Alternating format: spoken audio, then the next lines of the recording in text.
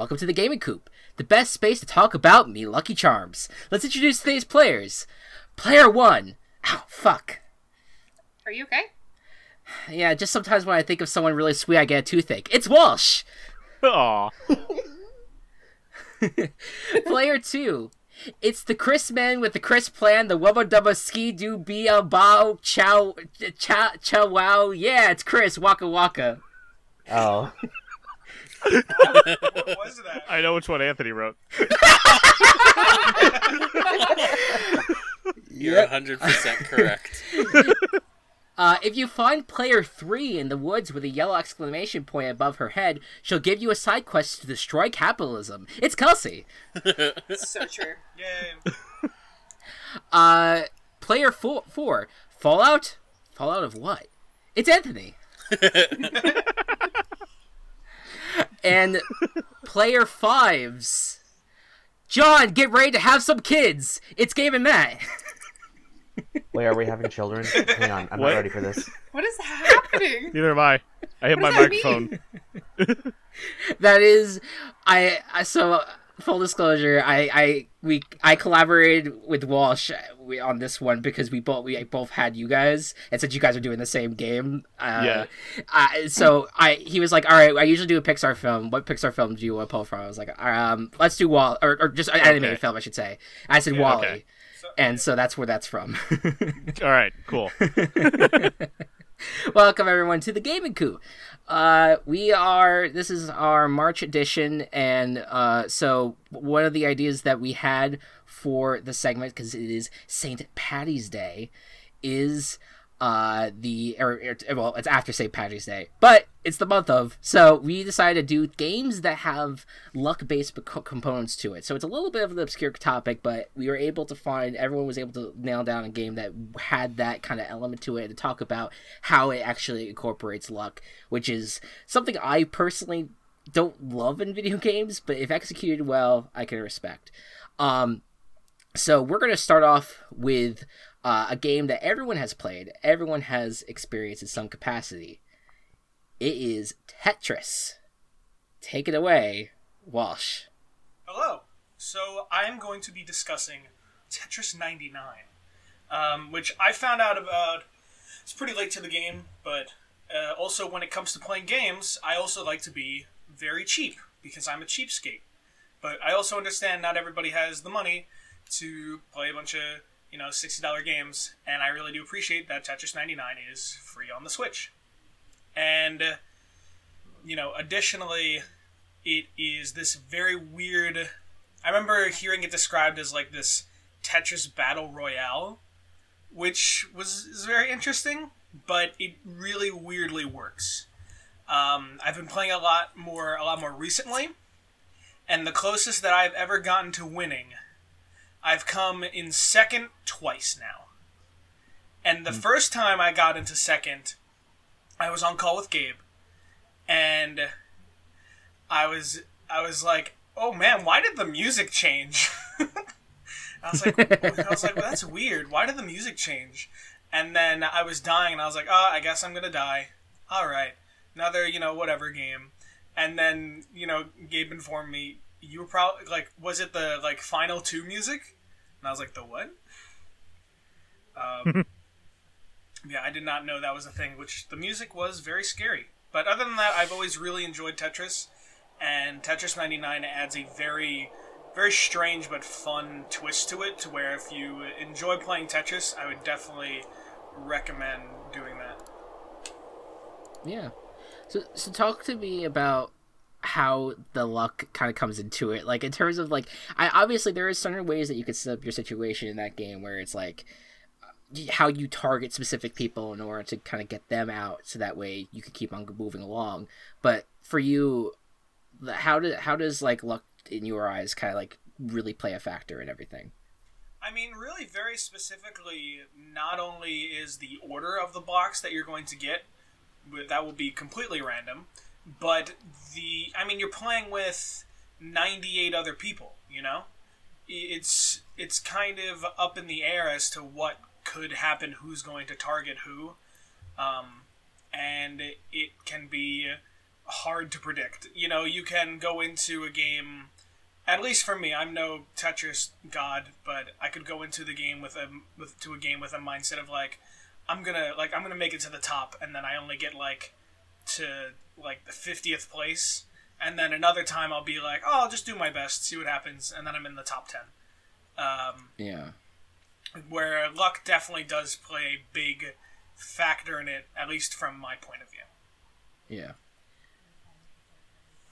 Anyone have experience playing Tetris 99 and want to share their kind of stories of dealing with that, dealing with the pressure of that? I do. Yeah.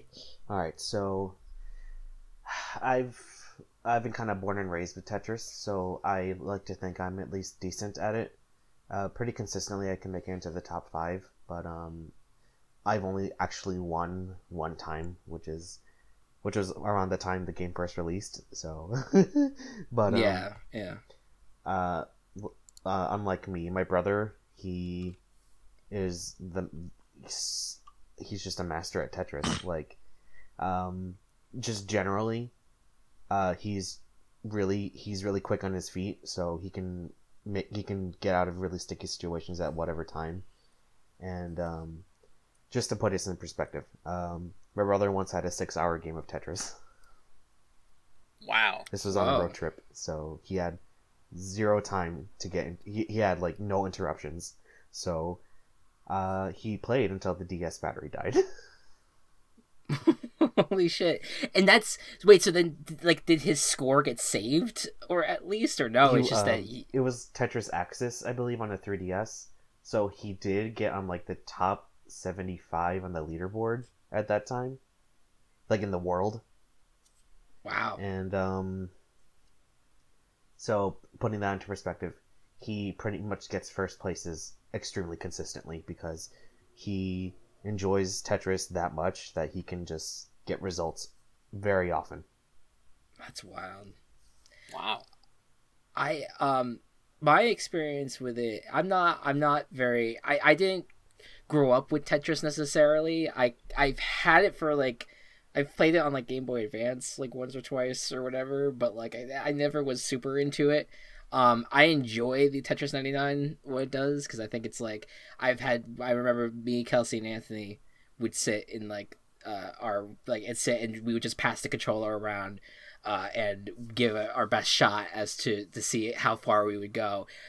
I think I have to remember how far up. I don't think I made it too far. I think I got to like maybe like outside the top 10 once, but I don't think I've ever repeated that before. But it is it's an exciting twist on it all, and I think it's really well executed. So much so that they kind of made like a similar game in Super Mario 35, which is not that as good. But who cares? Because that game's gonna be dead in a week or so. So, but it is a fun concept of like these usual single player games all of a sudden having people like pit against each other in that sense, and like the amount of luck that it's going to need to take to beat 100 people in any battle royale situation is a lot, and especially with a game like Tetris, it's like you just have to hope that enough people are targeting someone that they go down, and that enough people are targeting other people so that way they go down, and so that you just have to that you can just get stack the blocks and make sure you're all good. Anyone else on Tetris? Yeah, I think it's really cool that there's apparently a lot of older gamers who like showed up to the game with all these years of like accumulated Tetris experience, and they like just absolutely dominate the every match that they play. Like, I think it's so amazing that Tetris can bridge a generational gap, and that it's like a persistent, recognized gaming franchise, and that finally it's gone multiplayer, and a lot of people are just finding that they have the ability to compete with it. So I really like it. 100%. All right, moving forward, we're returning to a few games that we've talked about in the past, but just more specifically focus on the luck point of view of them. we're going to start with Animal Crossing, which is my topic. And there's a lot of like different luck things that are involved with Animal Crossing, like just the random, and specifically talking about like New Horizons, like the which recipes you get every single day, to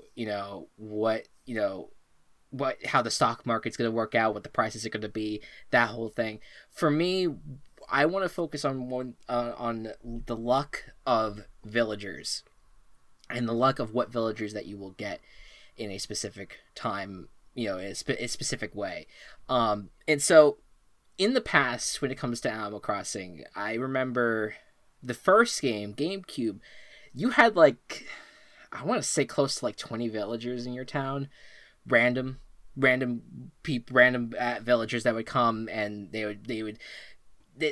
like move as quickly as they arrive.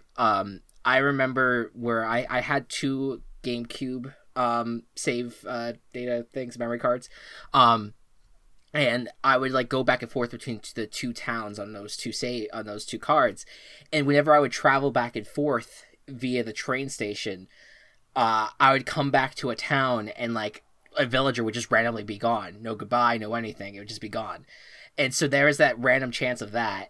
And then there was Wild World, City Folk, and New Leaf, which I think all kind of had a similar, villager mechanic where they would have like a certain cap in terms of how many villagers there would be per town. I think it was like 8 in Wild World, 12 in City Folk, and like 9-ish in New Leaf, something along those lines.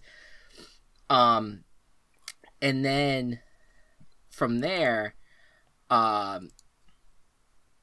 New Horizons came, and New Horizons had a whole new kind of lottery system that they've implemented, where you have more control as to what villagers you have in your town, and that is done through the islands.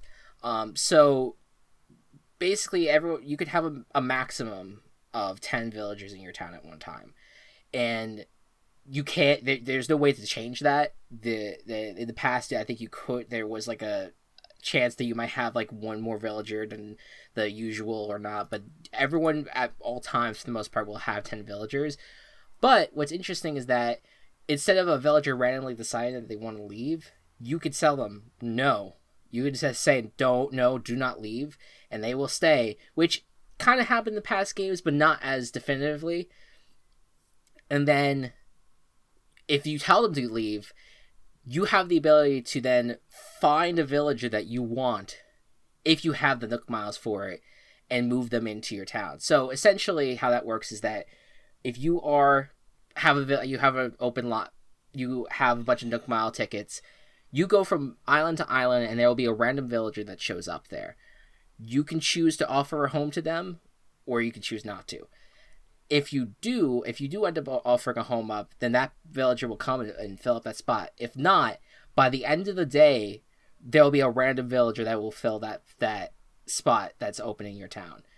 So basically, you have that 24-hour period during that day to find a villager that you want to move in. And it's kind of this fun lottery system where it's like, you get to choose, but it's going to still be random. It's like you can't just like pick and choose the specific villager that you want. We're going to give you a selection based off of how many times you travel to an island, and from that slate that you were presented, you choose which one. And if you decide, like if you go to one island and you see a villager that you kind of like but you don't want to move in, and you leave, that's it. There's a good chance you won't go see that villager again.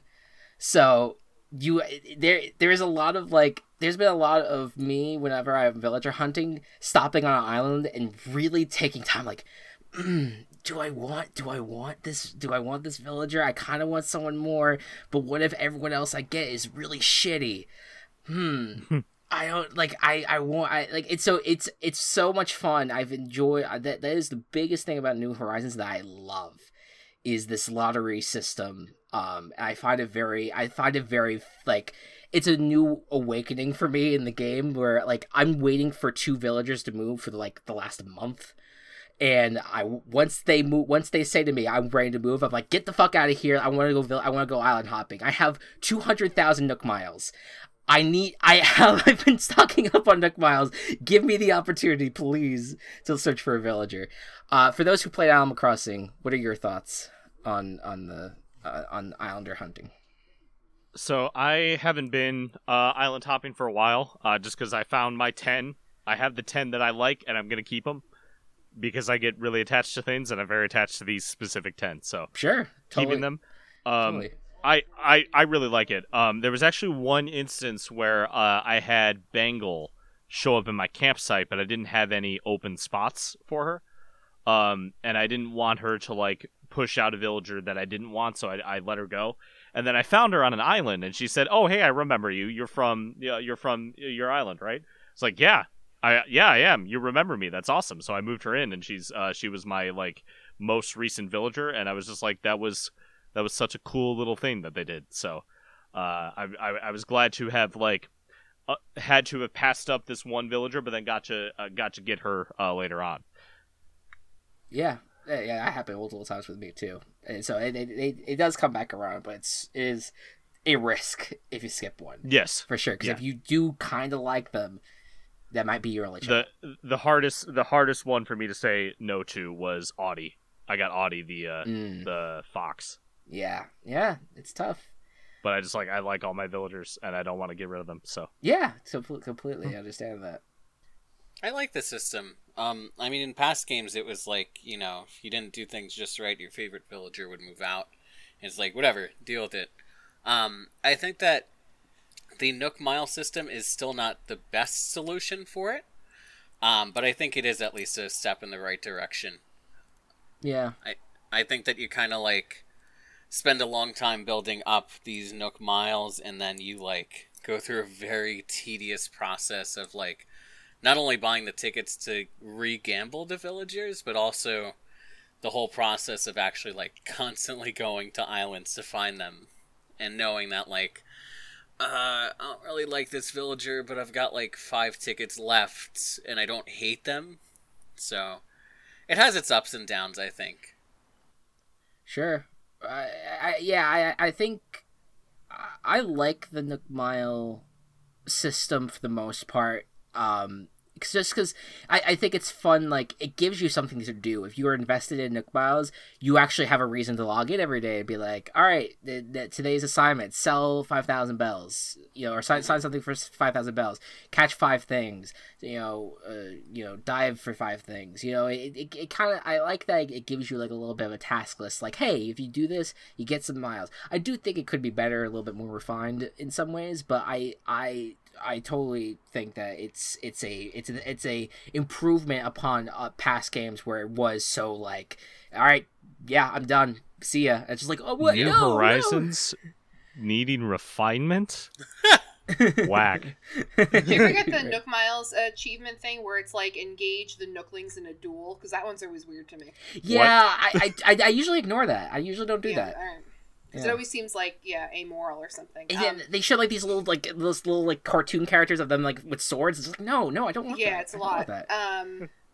But just, and I you can stop me if you feel like this is just going to completely derail everything. But with like the luck system, something outside of the villagers thing, if I can just touch on that for a second, is what I think is interesting is the luck or not luck, unluckiness of having to get the recipes, and how in certain times a year, you have the seasonal recipes that you're trying to get. Usually it's through the balloons, and how every other season seems to be a little, I think, light on our ability to gather recipes. But guys, Egg Day is coming. Egg Day. And it just seems like I wake up in a cold sweat at night. I hear the wind howling through the trees outside, and I start to reach for my non-existent slingshot, and I'm traumatized. I will not be partaking this year, most likely, unless they change something about it. But I just think it's interesting how, in my opinion, how imbalanced some of the luck is in the game, like chances and odds of collecting certain things. Sure. You have Egg Day, and then you have, on the opposite side of things, like the fall event and collecting mushroom recipes. I think I got 2 mushroom recipes, and I played every day. All right, I'm gonna say this is what I'm gonna say on that regard. I think they planned Egg Day before the idea of a pandemic. Okay. So they didn't expect everyone to spend all day in Egg Day For many days. for many days. Yes. So sad. Like, I was partway through my recovery of COVID, and I swear it made me, like, regress slightly. And my then they lungs realized refilled they with got water. the feedback at how much people hated Egg Day, and so they toned down things for the and other they toned it events. down. And Yeah. When are they going to tone down Egg Day? Yeah. Do you think that they're going to have revamped Egg Day? I think that Egg Day will be revamped. I don't know for sure, but there's, Really? there's Okay. a chance. We'll see. I would be really curious to see, because if not, Yeah. I'm going to cry a lot. So... We'll see. They are adding, in terms of Easter stuff, they're already adding some things that you could buy from the Nook and Go, whatever it is now. It's Nook's Cranny still. Yeah, we know. They do have things that there's like seasonal items that you could buy Easter wise there. I think that's the only change from last year, but I could be wrong. Any other thoughts on Animal Crossing Luck? I just wanted to touch back on the villager island hopping thing. Like, I recently did some island hopping, and I had a specific few villagers that I had in mind. I wasn't able to get them, but I did find one that I really liked, which was Kabuki. Yes. But one thing that I would wish that they would implement is like to find villagers of a certain personality type.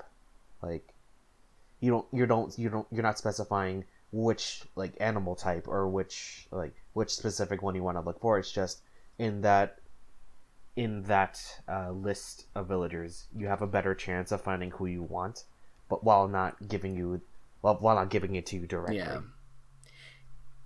That's one thing I would want in either like just this is just like a vain hope because it's never gonna happen. But I guess it's just like it's something that would be cool. Yeah, like it would be nice if they kind of like tailored it a bit. I don't know. I don't mind the randomness of it, but I totally get what you're saying though. Like, I think it would be nice if you are looking for something specific, like to have that ability. Anthony, you're gonna say something. Yes. So, I learned of this mastermind system to, like, just going briefly back to the floating balloon present DIYs where you get, like, one seasonal DIY every, like, 5 hours if you're lucky. Mm-hmm. I realized from a post that the jail bar item is too tall for balloons to cross over, so they just kind of, like, pass around it. So one side of my island is completely jailed off. Like, from the top of the island all the way to the bottom, it's just jail bars. And so what happens is I can sit at one point on the beach, and every single balloon, no matter where it's spawned from, where it's going, will always float directly over me. So It's ingenious. I just sit there and I just collect the DIYs, and I still don't get all the Fall Series Nintendo. They're like, we know you're gaming the system. How dare you? Seriously. All So right. what Anthony's saying is that somebody built a wall, and it was him. Yes. But it was Clear reference to the song from Shrek the Musical. yes. Yeah. That's what it was. Anyways, we're moving on to another happy, fun simulation game. We're headed back to the world of Pelican Town in Stardew Valley. What you got, Kelsey? Okay, so luck is actually quite a large component in Stardew Valley. It's something that's kind of just passively there. And at first, when I was playing, I didn't even realize that it was like a thing and something that you can actually get some sort of insight to from day to day. So a lot of what happens to Stardew Valley is, in some aspects, I'd say that the game has like a collectathon element to it, in that you are required to find and collect specific things in order to help repair part of the town. And then special items will unlock for you long term based off of drops that you'll get from enemies in the caves and things like that. And those things are directly influenced by luck in the game. So there's a thing called daily luck. And your daily luck changes from day to day. And you can figure out what a day's luck is going to be by actually accessing a television in your home. And there's a fortune teller channel that you can select, and it'll give you a clue as to your luck, your base luck for that day. And so you can either be very lucky, a little lucky, neutral, with maybe like a little bit of a luck, not lucky, and then very unlucky. So that's determined from day to day. Obviously, if you're looking to go find, like, say, a rainbow shard in the caves, you're not going to want to go out on an unlucky day because you're just essentially shooting yourself in the foot by doing that. But then there are also luck buffs that certain items will give you, and then there's a special charm that you can acquire at some point in the game that permanently increases your base luck. But all that being said, like, that's luck in the game is a thing, but I want to specifically talk about a point where I got stupid lucky in the game. And this particular thing that happened has nothing to do with the daily luck as far as I know from playing the game, and as far as what I was able to find online. So in the game, at a certain point, you can unlock, without spoilers, you can unlock a casino. I'm not going to say how or when or why. But in the casino, you can play 2 different games. You can either play their version of Jack Black, which I'm also very lucky at, or you can play slots. And the slots function on the very Wait, did you just say Jack Black? Did I really? You said Jack Black. It's Blackjack. You play Jack Black, Oh, which I I'm love that very guy. lucky at. I love playing Jack Very Black. lucky at Jack Black. He's a fun Chris- guy. I enjoy him. He's a good actor. Chris, if Jack Black would play you in a Team Cast Productions movie, I hope so. Fun fact. In high wish he school, could play people called Anthony Jack Black, and he really didn't like Jack Black for a while because he kept getting told that he was Jack Black. And he was like, fuck Jack Black. And then over time, he's like, Jack Black's fine. It's just that I was bullied and told I was Jack Black over and over again. Anyway, Blackjack, their version of Blackjack, which is called Calico Jack in the game. And then slots. And slots function on the basic notion of you need to get 3 of the same item in a row to earn a specific amount of money.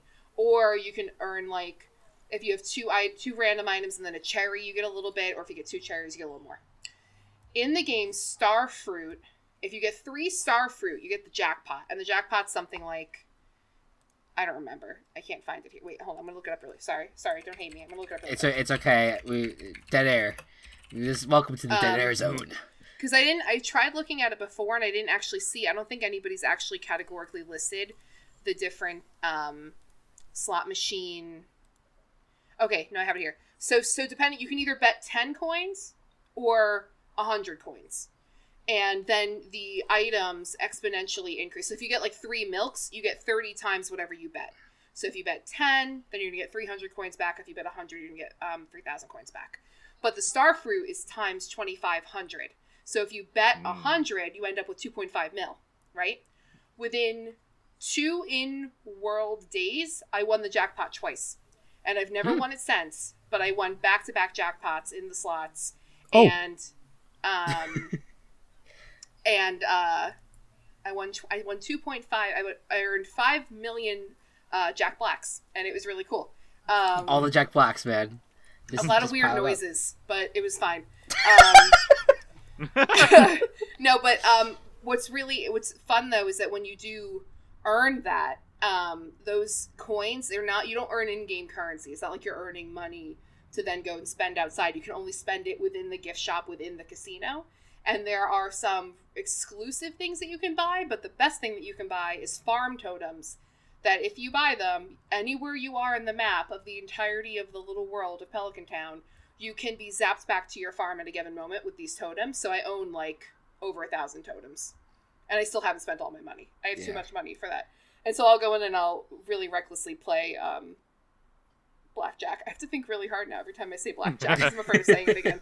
But so that's just funny. Like my fun little claim to fame is that I won the jackpot twice. I haven't won it since, but I won it twice back to back, really close together, and it was really, really cool. And then I do usually have pretty good luck with the blackjack too. But yeah, so luck is a thing in the game, but I also got really lucky, and it was a fun moment. So yeah. That's I remember the moment being in the room with you and Anthony when you guys were playing Stardew Valley that you guys discovered the casino, I believe. Like Yeah. it was like a surprise, like, oh, what is this? Like, It's and I think hard- you won something on that day. I don't know what if it was a The jack. first day that I wound up in the casino, I won. That was the first day I won the blackjack. I Say want that to I say won Jack the Black. jackpot. I almost said Jack I Black know. too. To be fair, Too many words. We have to move on. Somebody else Well, speak. to be honest, Jack Black just rolls off the tongue much more easily than Yeah. Blackjack. Yep. I agree. I'm Sure. with you. Yep.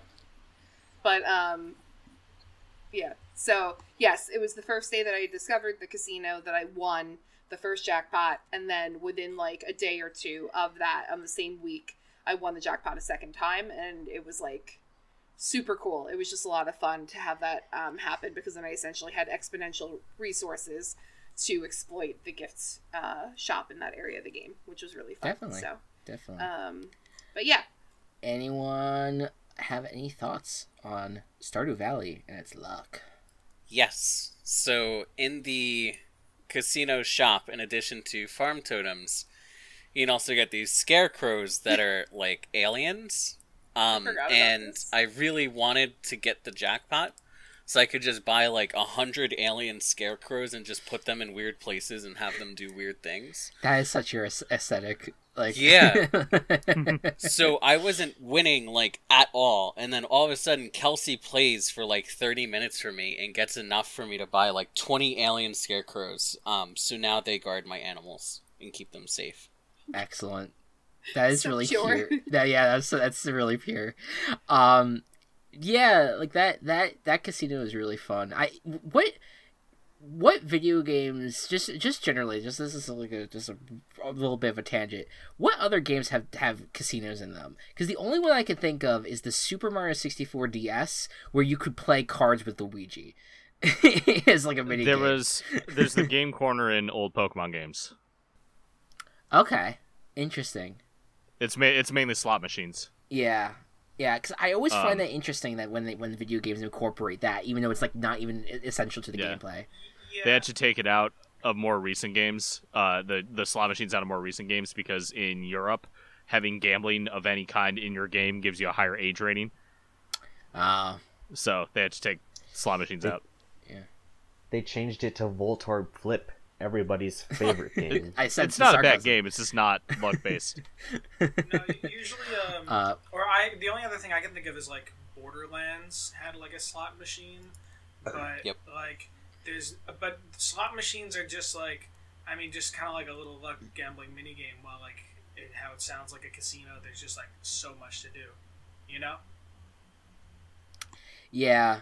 Kels, this is a poll, but I think you'll be the one to get it. Do you remember Dog's Life? The Lake Minnewawa machine? Where you're in the diner? yes.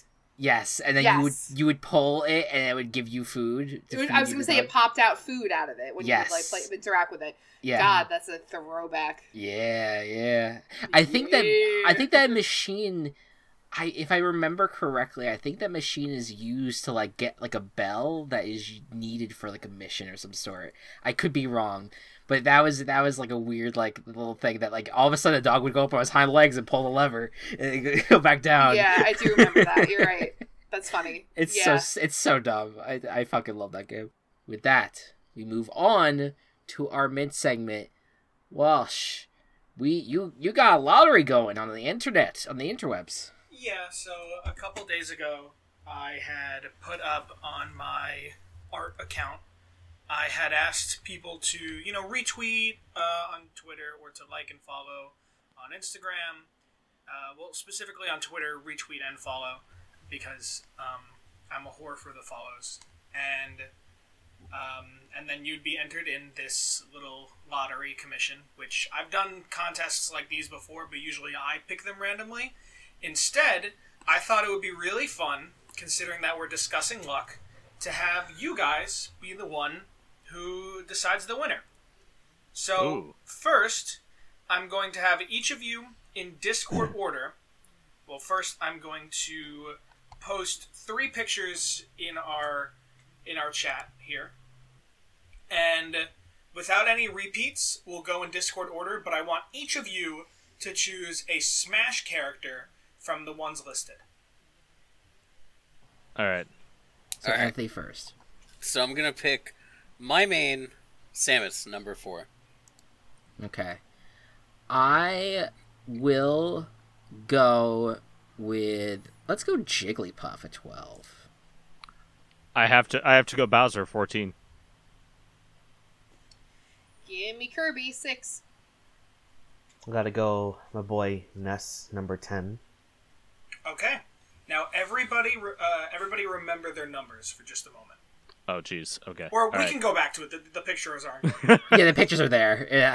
Now, what we're going to do, and I will share my screen with, well, unfortunately without the audience, but for my friends here, I've made a little wheel here with everybody's names on it. I will now click the spin. And whoever's name it lands on, the number associated, which is associated with a person, will be the winner. Just lands on Kelsey. Yay, Kelsey! So Yeah. Pops up with all the confetti. I told you I'm lucky. Yeah. I'm very lucky. So that's Kirby, which is number 6. Yes. And that goes to the Puppy Man on Instagram. I love that name. All right. All right. Go Puppy Man. Congratulations. So Congratulations, Puppy Man. I do also, like, I wrote down, like, physically, like, a list on a piece of paper and, like, put all of them on it. And I even have somebody else here so they know that I didn't cheat or try to... He cheated. What? That is excellent. So congratulations to the Puppy Man Yes. on that one. Yeah, before we move forward here, I just want to give Kelsey a chance to have the floor on something very important. Thank you, Chris. So I've asked to have the floor for a moment before we continue with the podcast. As I hope everyone here and everyone listening at home is aware, we've seen a massive uptick in the amount of hate crimes against the Asian American and Pacific Islanders, or AAPI, community over the last year in America. We've witnessed an increase in hateful, bigoted, and racist commentary across the world in response to the COVID-19 crisis, fueled by the misplaced blame on people from China and by association, the global Asian and Pacific Islander community. It is reprehensible for these things to continue without acknowledging them, and irresponsible to not recognize that each day we hold the power to, at a bare minimum, put forth statements of support and calls to action regarding the safety and livelihoods of the AAPI community, of which we count some of our own friends and family. On March 16th, an individual took it upon himself to murder 8 people in a premeditated assault that has been confirmed as motivated by anti-Asian, anti-sex worker, misogynistic, white supremacist sentiments. Not only was this terroristic act in and of itself indefensible, but the absurd apologist statements made in defense of the assailant and subsequent mishandling of the victims' identities in the days that followed have further underscored the lack of empathy and care given to the AAPI community by law enforcement and the media. We've made it known on our social media pages and in brief statements on other podcast episodes across our various shows that this space is not held for the purpose of political discussion. However, I'm speaking today to explicitly state that advocating for basic human rights and showing empathy and compassion for marginalized groups is not and should not be a political stance. With that, I'd like to remind our viewers that in this coup, we believe that love is love, science is real, women's rights are human rights, Black lives matter and trans lives matter. No human is illegal, kindness is everything, and we must do our part to speak out against and stop Asian hate and the crimes committed against the AAPI community. For more information and resources on how to do your part, please visit stopaapihate.org. That's stopaapihate.org. Thank you. Extremely well said. Yes. Thank you. Well done. Yeah, I don't think that there's anything else that we could add on that. Just please, this is if you believe that, if you are in any way someone that supports white supremacy and or anything along those lines, you are not welcome in this community. That is the bottom fucking line. So You can kindly fuck off. kindly fuck off. Yeah, maybe not Yeah. even kindly. Not to follow a very well said statement with crudeness, but Oh no, kindly fuck off. No, kindly, please fuck off. Anyways, so yeah, I definitely I'm glad that we said these things, and I think it's really important that we just keep especially on speaking since out. Especially since this is a gaming podcast, and the video game industry would not be what it is without Asian influence. Yeah.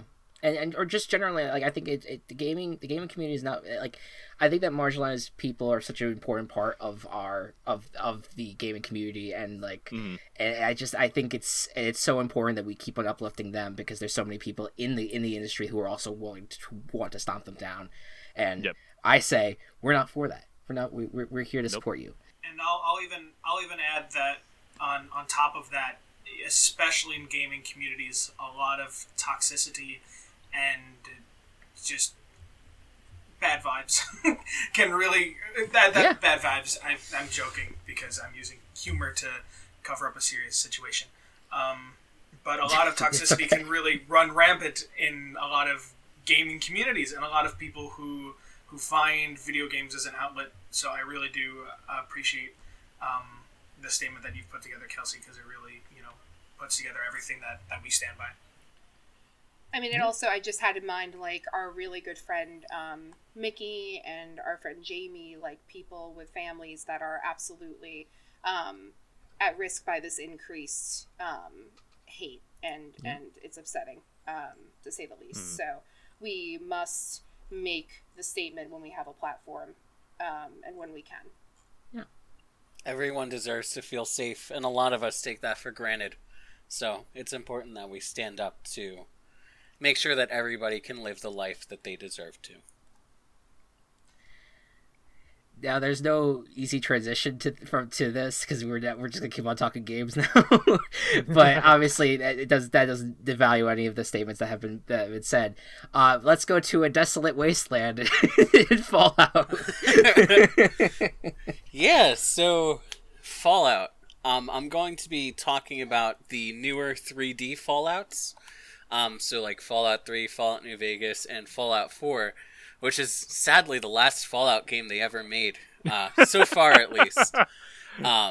Which is a joke because they made an MMO Fallout. But so in Fallout you have a bunch of core stats that all spell out the word special, and most of them are pretty boring.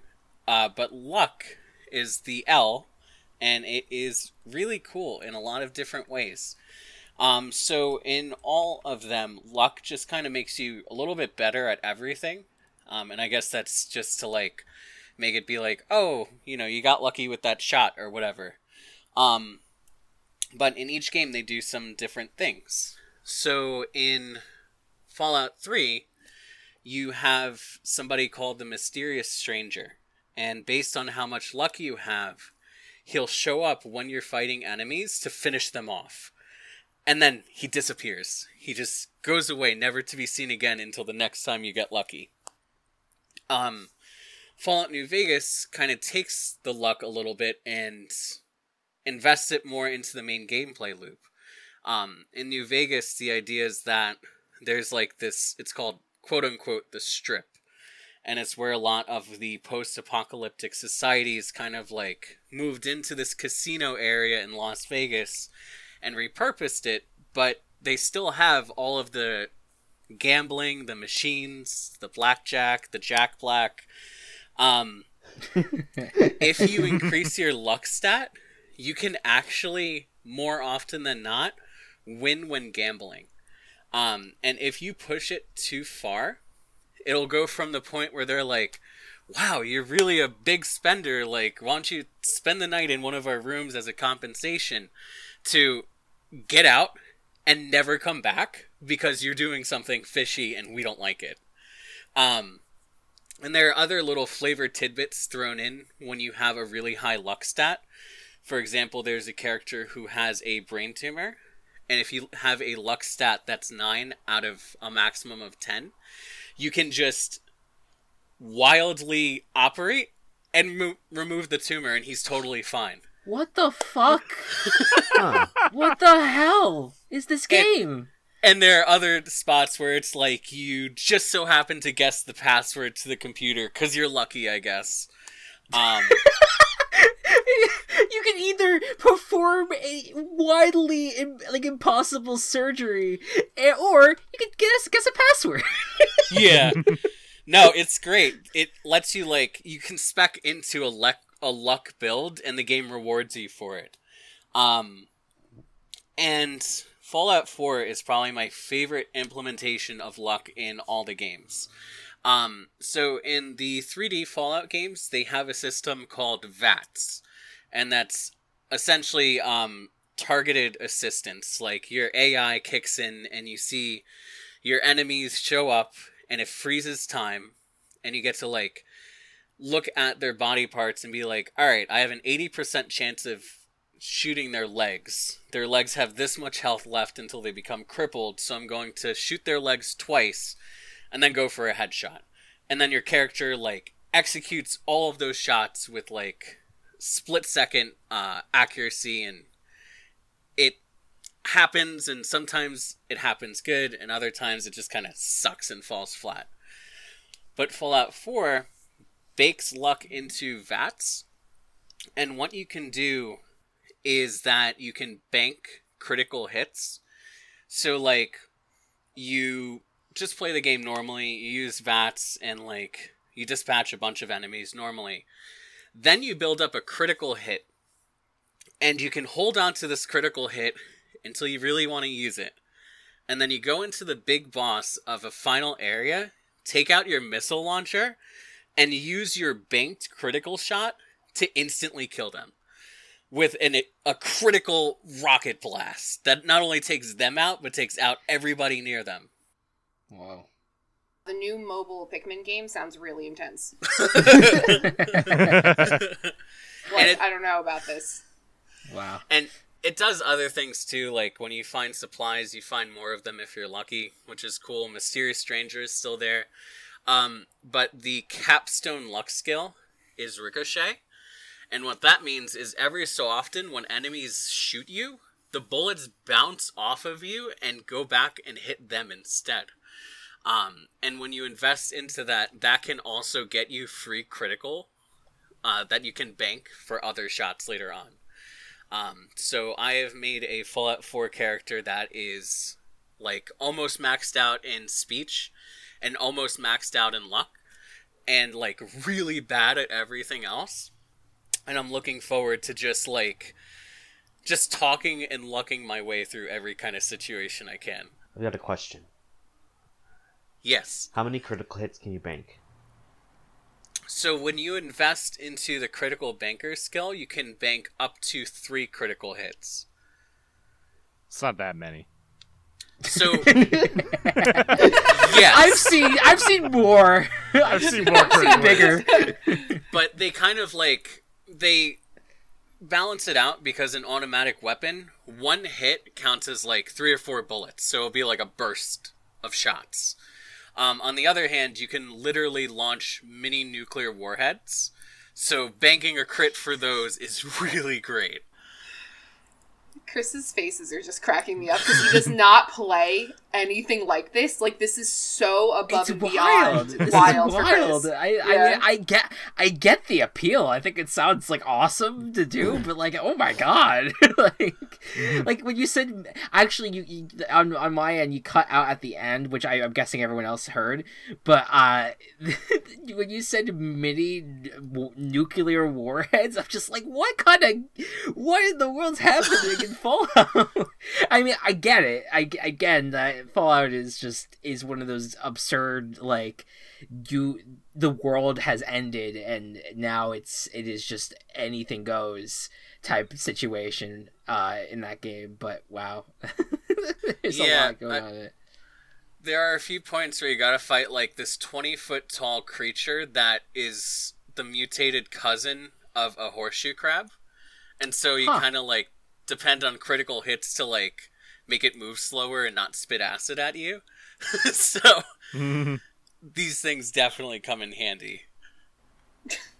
I'm just going back to my time when I played playing Half-Life for the first time and how creeped out by all the enemies I was, and I'm just man, I hope that no other game is like this, and I'm just hearing Fallout description. It's just like, oh, okay. Well, obviously there's so much worse out there, but it's just whenever I hear like creepy enemy designs like that, I'm just like, oh. But I it's hard for me to like even wrap my head around like a lot of that stuff. That's just because that's just not the type of game that I would play. But it is cool though that like it almost sounds like I don't know why, it just when you were saying like earning luck and things like that, it reminds me so much of our Monster of the Week campaign and stuff like that, where you're kind of like, but instead of like instead of it just already being there and then you using it, you are earning it over time and building it up, so that way your luck gets better as the game goes on, which I think is interesting. What it really reminds me of is in Dungeons and Dragons, because you could take certain feats when you reach a certain level. There's one called the Lucky Feat, where every time that you long rest, you basically get 3 luck points, and you can spend one of your luck points to re-roll any roll or have advantage on a roll. And it just reminds me of it, because then it leads you to just be a lot more lucky. Yeah, well, yeah, it leads to kind of more opportunities and ideas of like how to approach a certain situation, because you have the luck on your side on that front. And I'm sure that like you were kind of talking about, it comes in handy when you're fighting those big horseshoe crabs or things like that. So yeah, that's interesting, and I appreciate that this is the second game we're talking about with Jack Black in it. Yeah, he's been working. He's been doing a lot of work. Doing a lot. Sorry, Kelsey. Jack Black made a video game. I know. I love Jack Black. You don't have to apologize to me. Jack Black works in mysterious Brutal ways. Brutal Legend, which I own. I haven't finished, but it's a Double Fine game. So yeah, Brutal Legend, and he's going to be in the upcoming Psychonauts 2, which is exciting. Yeah. Too. So he loves video games. He's on Let's Plays and stuff. Like he's chill. He likes Five Nights at Freddy's. That's where he wants to be. Yeah. I think that if I have to put my faith behind any celebrity anymore, I'll put my faith behind Jack Black and just cross my fingers and hope that nothing bad ever happens. Post it onto poorly aged things like. Yes, no, I know. That's why I'm like, I don't know, but that's what I'm hoping. Anyways, last but not least, we enter the world of Pokemon with our good friends from the Illinois. Give me that. all right, Gabe, do you want to start or should I? You start, because there's a lot more intricacies with yours. Yeah, so Gabe and I are essentially going to talk about the 2 different types of Pokemon battles, one being singles, one being doubles. Were we doing that, or were we doing competitive and shiny hunting? We were doing that, but I can go over that in mine, because Okay. I'm probably not going to have nearly as much to talk about as you will. Okay, cool. So Pokemon competitive Pokemon battling is what I like to call a game of luck manipulation. It's very strategic, and there's a lot of planning that goes into things in terms of like what team you want to use, what moves you want to use, how you want to train them, all the things that you would expect from like being a Pokemon trainer, right? But luck still plays a huge factor into how well the result of a game happens. There's different things like how accurate is the move. A lot of moves are 100% accurate, some are 90, some are 70. And if they're 70% accurate, they're actually 30% accurate, it feels like. It's yeah. It's like, can you rely on predicting your opponent to move the way that you think that they are, or is it going to be or do you get that prediction wrong?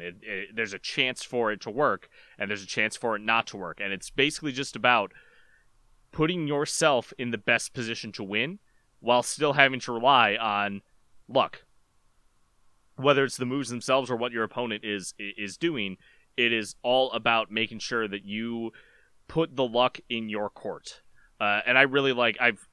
Over the years, I've really found out that games of luck manipulation tend to be my favorite. Hence why I'm very into fantasy football. It's the same thing. You can put a ton of planning. You can structure things however you want to plan it. But if you're unlucky, if things don't go the way that you are expecting it to, then Alvin Kamara scores 50 points against you on Christmas Day. It happens. That you're scarred by that, huh? Yep. Or like there's a very famous example. My Pokemon competitive Pokemon specialty is doubles, where you have two Pokemon out on the field. And one of the most famous instances of luck going wrong is when a guy by the name of Aaron Zane missed the move Will-O-Wisp 3 times in a row.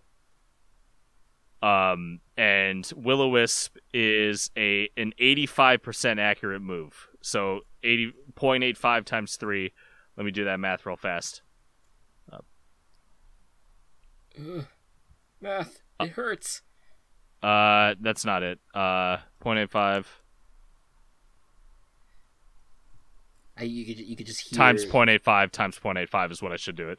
You could see that like that Homeland gif of like the woman with all the symbols around her thinking. Yes. All right, so that's like a 61%.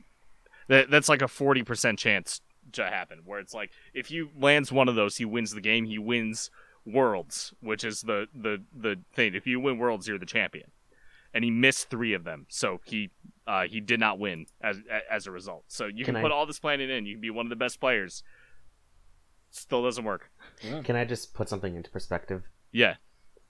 Okay, for me, I am generally an unlucky person in real life. However, in Pokemon, I get insane things that happen. Like, you were here with me, Matt, when it happened. I got a VGC match. I got 3 freezes in one game. And I still lost. And a freeze, all freezes are 10% chances. So that was so to get 3 3 moves of them is... They have a 10% chance to freeze. And they could also miss. Yeah, 3 in a row is a 1 in 1,000 shot. And I still It wasn't lost. in a row, but... That's wild. That's insane. Yeah. The deep like how deep each move in Pokemon is just wild to me. Like the chances of everything, how if they miss or not. Like, oh my god, you guys tire me out when I think about, when you guys talk about Pokemon. No, not actually, but like the idea, just the idea of like having memorized all this stuff. I'm just there's like, so oh much my stuff God. you need to know because you need to know type knowledge. Yeah. Type matchups. You need to know speed tiers. Like, how fast is this Pokemon? Am I going to get to move first? Because that's another big thing. If you get to move before your opponent does, you're going to do better. Yeah. 'Cause Theoretically. you can kill them before they can hurt you. It's like in the Mario and Luigi games where like if you stomp on it before you go into battle, like exactly. all right, you got the first move, but if they hit you before you start the battle, then it's all of a sudden like, ah, shit, they have to go first, and I'm gonna take damage right away. Fuck. So that's another example of manipulating your luck. Can you manipulate your Pokemon to be faster than the others? And there's ways you can do that. Different moves you can use to be like, okay, for the next few turns, my Pokemon are going to be twice as fast as yours. And there's another move that's like, okay, but what if we took the speed order and we reversed it? So now the slow Pokemon go first. Right. And it's like, that is like that speed control, and which is an extension of luck, is just very important to give you the best shot of winning. It's never guaranteed, but and even like even things like the amount of damage that a move actually does is random. It like generates like a series of random numbers, and you could do like within like a certain range of damage, depending on a 15% range, depending on Pokemon attack, Pokemon defense, the move's power, where it's like when you're just playing the casual, it's like, okay, Flamethrower is stronger than Ember. that's literally what I do. That's about the extent where it's like there's so much more that goes into it. Of course. Like you need to be lucky when you play Pokemon. Hey, and even if Pokemon you're not, fans. you need to... What? Hey, Pokemon fans, I hope you were paying attention in statistics. exactly. No, like if you look up the formulas that come with damage calculation in Pokemon, you need a math degree to understand it, Oh my god.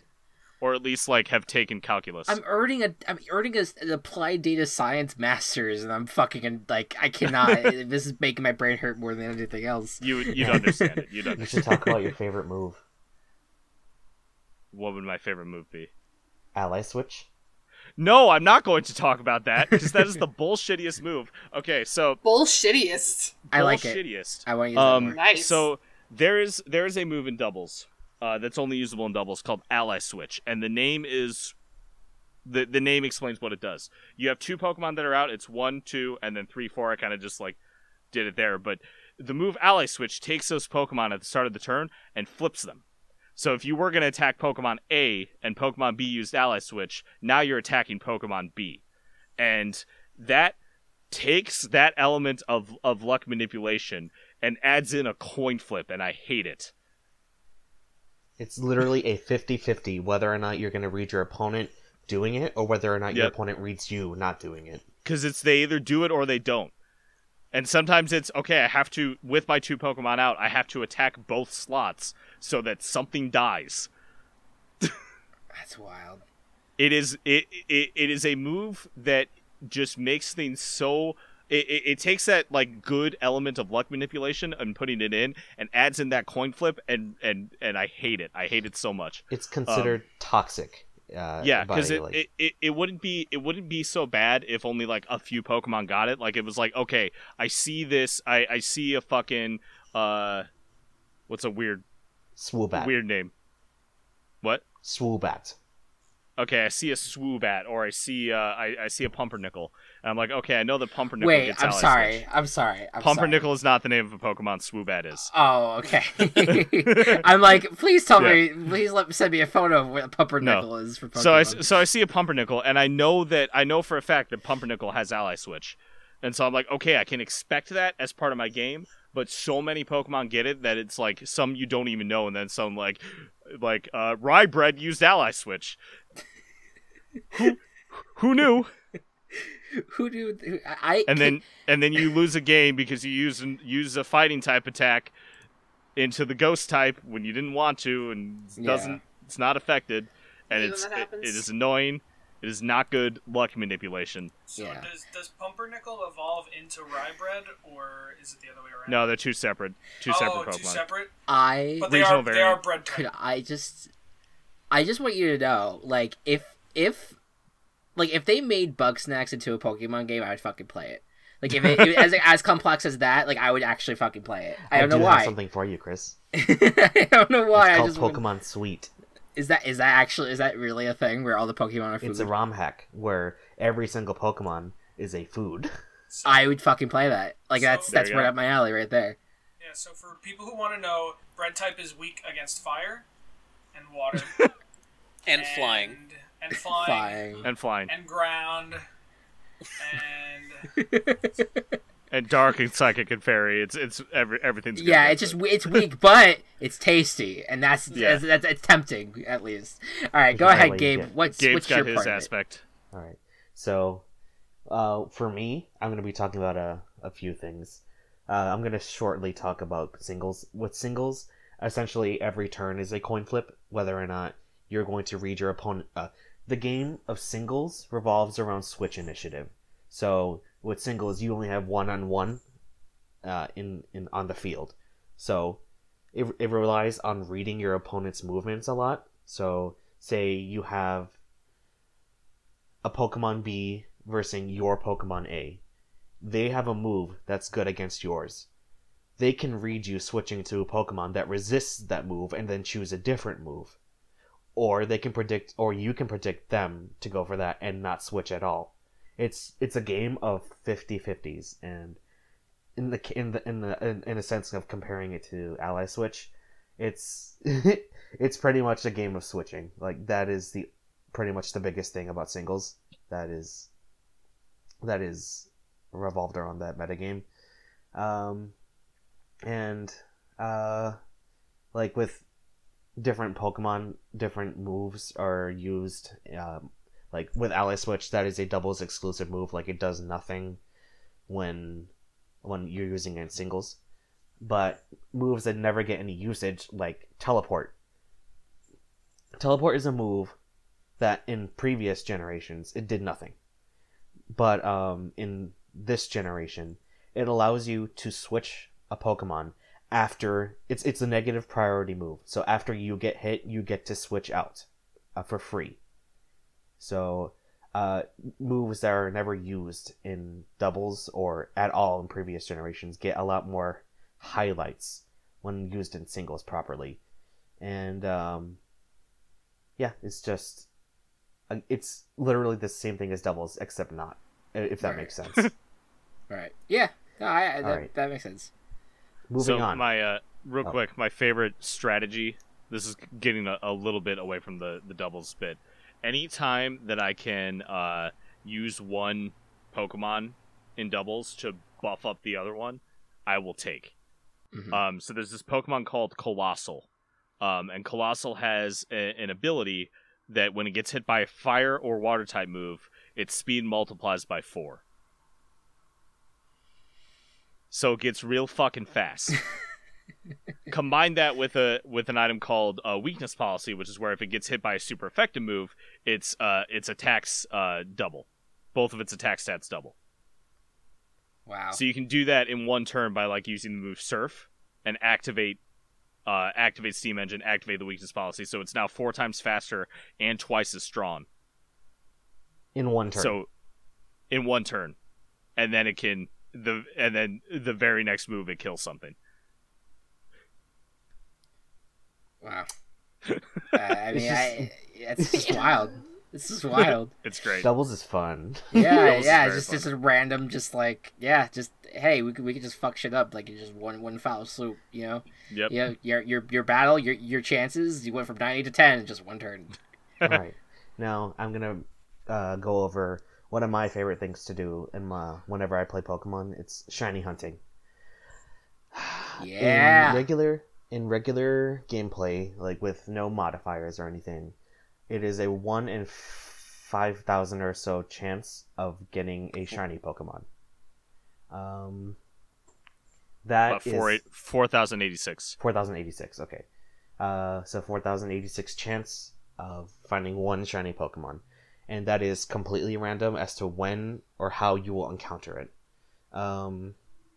There are modifiers that can increase your chances to find a shiny Pokemon, such as whenever you complete the Pokedex, the main Galar Pokedex, you will get something called the Shiny Charm, which significantly increases your shiny odds by half. So it halves that number, so that it becomes 2,000 something, because I'm gay and I can't do math.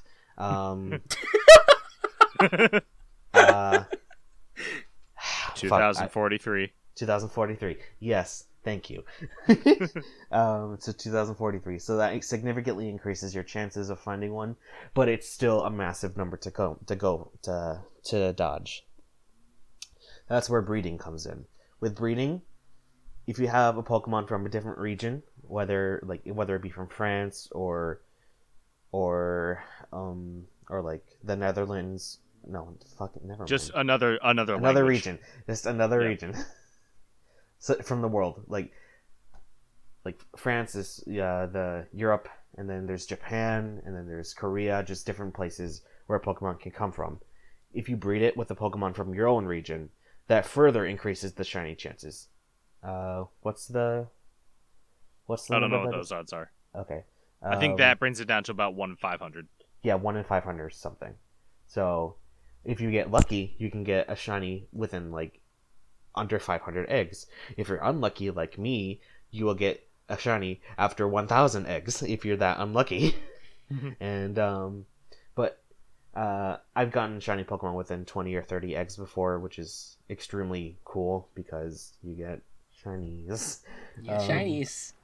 Those shinies are just like they're just aesthetically pleasing. There's not really any other like The element to them. only difference is aesthetics. Okay, cool. And not all of them are aesthetically pleasing. Yes, Yes, some of them we- look like we- shit. Yeah, we've debated that off, or not me. Como specifically. is a good example of a great base form with a shit shiny. Yeah, no, we've heard. Did you I'll say check discussions this about Cuomo? Como O. Oh. I don't want to invoke his name. it. No. As a shit form, if there's ever one. Now, I just want to further compound upon this topic. Yes. Now, there's two more things that I want to talk about. Sure. There is the newly added Dynamax Adventures. In a Dynamax Adventure, you have four chances to catch a Pokemon. 3 of them are regular Pokemon, and then 1 of them is a legendary Pokemon.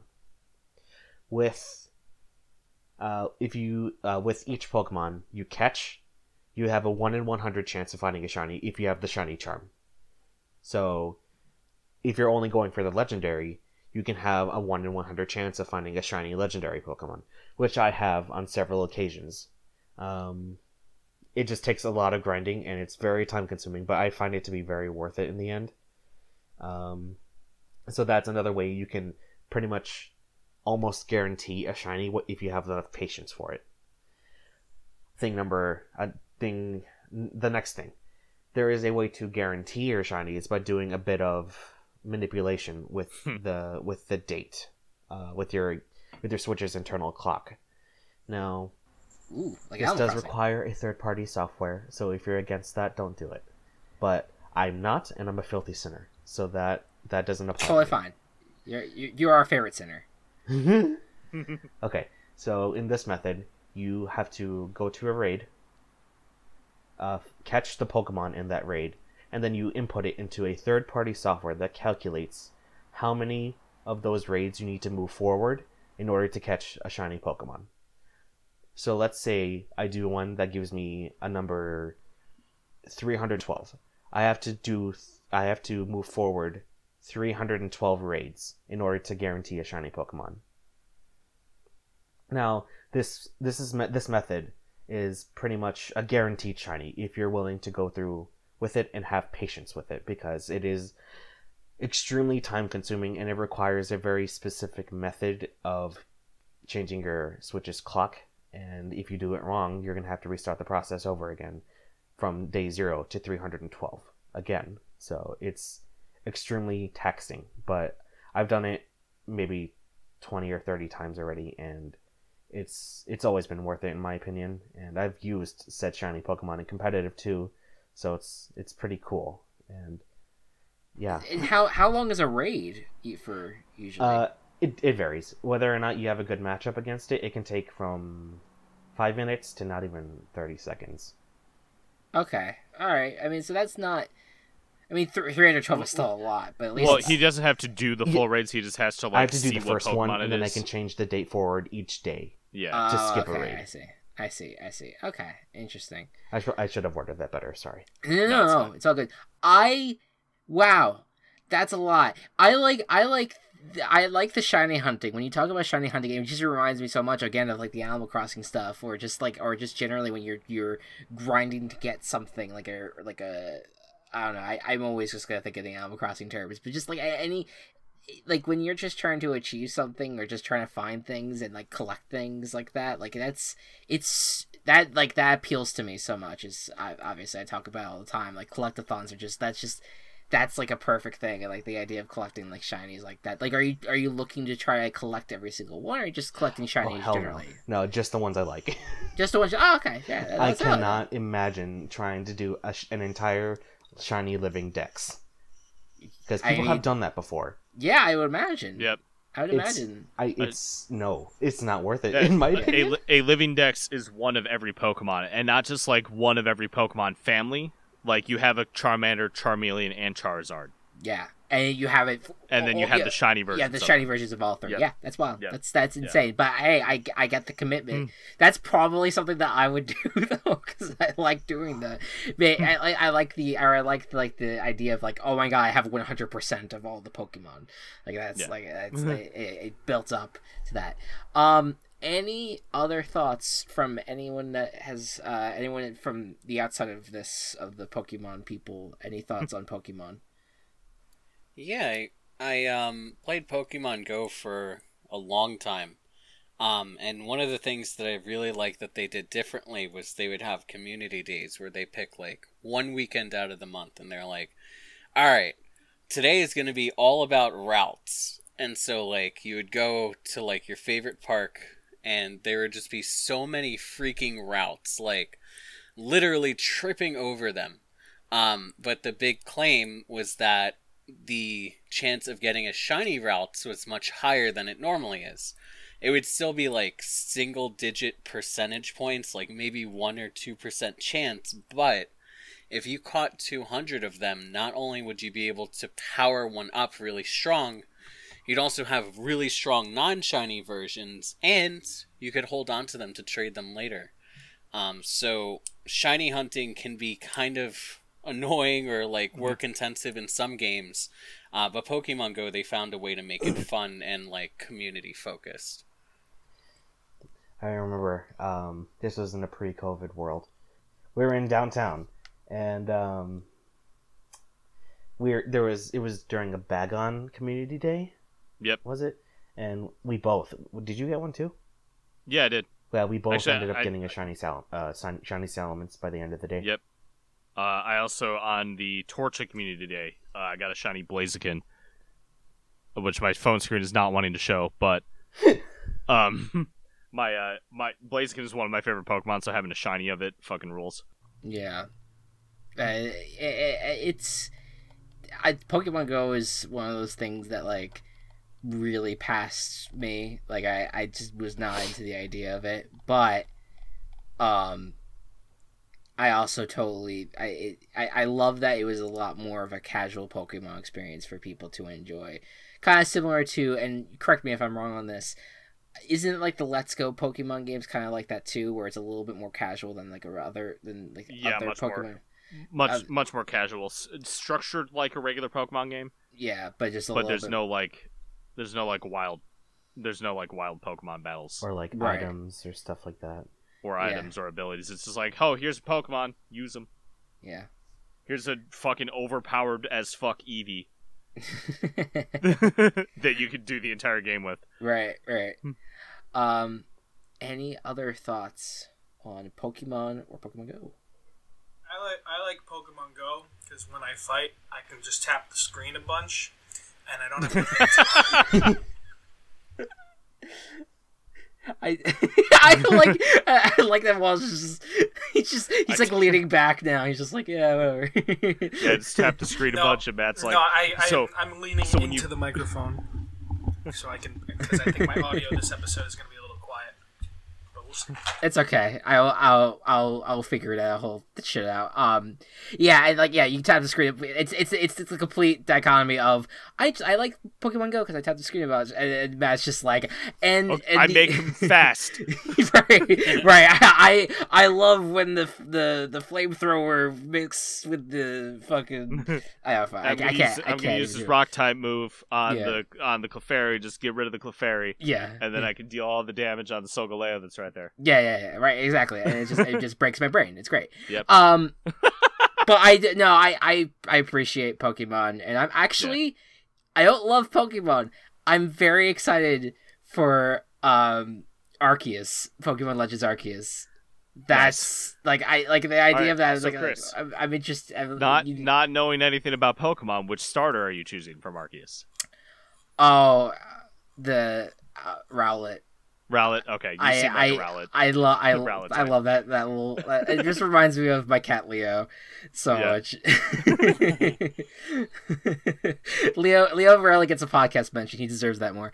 Anyways, with that all being said, folks, thank you all so much for tuning in. It's probably our shortest episode that we've had to date, but I do want to do something new a little bit at the end here.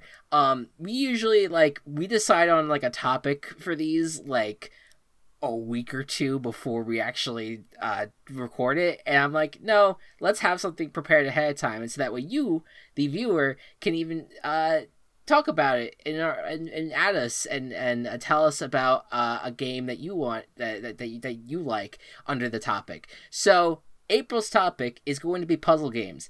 Tell us about your favorite puzzle games. Add us at The Gaming Coop. Use the hashtag The Gaming Coop. or whatever, just get to us, reach out to us, and we may, if you do, we may read your comment on air. I like Tetris. And with that, yeah, Tetris is good. Tetris was a good segue into puzzle games for April. There you go. But thank you all so much for tuning in. Fuck white supremacy, and game on. The Gaming Coop is brought to you by Team Chaos Productions. Follow us on Twitter @TheGamingCoop or follow our other work at Team Chaos Pods.